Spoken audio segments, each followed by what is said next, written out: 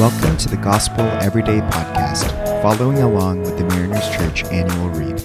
I'm Paul Hahn, and I'll be your host for today. This month, Murray has been taking us through The Secret of a Life of Faith, in which Murray says is the beautiful reminder that the same Redeemer who waits for our faith supplies that faith himself. Jesus asks us to trust him with our lives, but he also provides us with the gift of the Holy Spirit who empowers us to believe. He is patient with us and gracious with us. Today we'll be looking at the reading from April 21st called Crucified with Christ. The verse of the day is from Galatians, which is very fitting as we are just starting our new series in Galatians called Invitation to Rest. And it's from Galatians 2:20, which says, I have been crucified with Christ, and I no longer live, but Christ lives in me.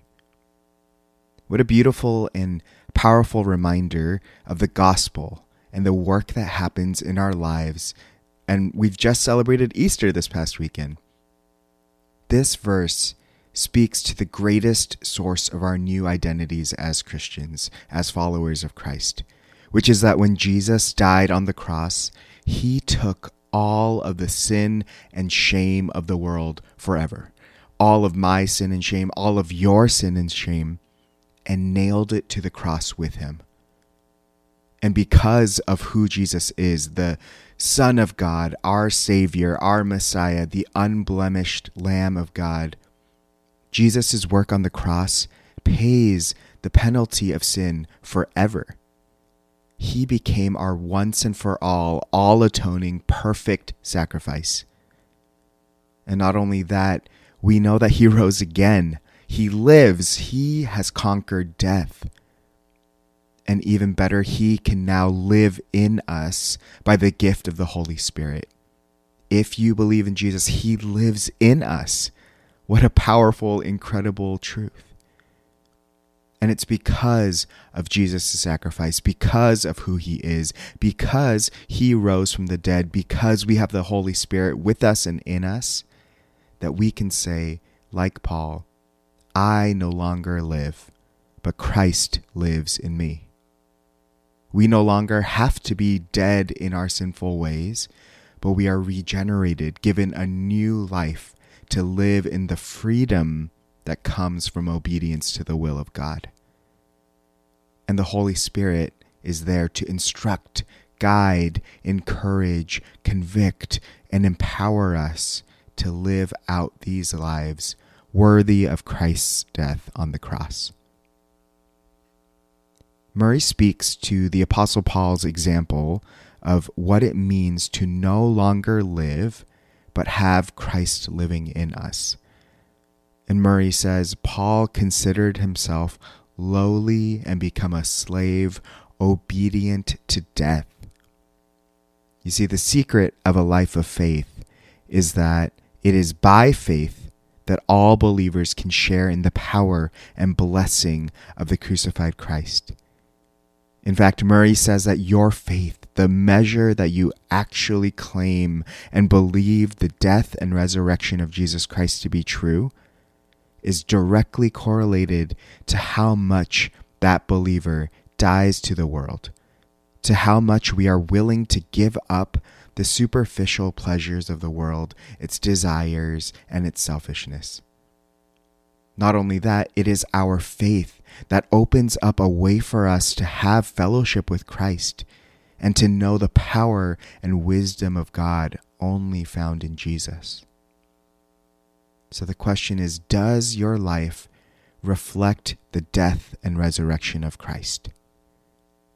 In other words, if the measure of our faith is correlated to how we're living, does your life show a big or small belief that the gospel must be true? You see, if the gospel is true, it should change everything about how we see the world, how we see ourselves, how we treat and love others, how we spend our time, how we speak, how we show up to work, how we invest in marriages, how we raise kids. You see, I'm grateful for this reminder today. I'm convicted by this reminder today. Would I live out lives of faith? Lives that reflect and demonstrate how the gospel truth becomes almost like gravity, a foundational reality that pulls every aspect of our lives into its orbit. Would our faith in Jesus' death on the cross and resurrection from the grave be integrated into every area of our lives?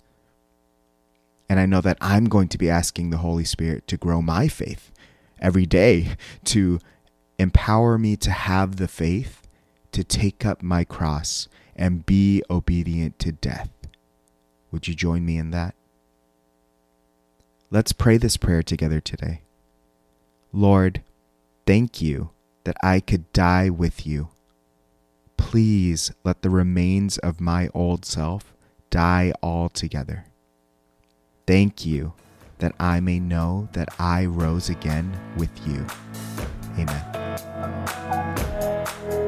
Thanks so much for making the Gospel Everyday podcast an important part of your day. Hit that subscribe button if you haven't yet, and we'd love it if you could take a few moments to rate, review, and share the podcast. Tune in tomorrow for brand new content. If you'd like more information about Mariners Church, download the Mariners app at your favorite app store or visit marinerschurch.org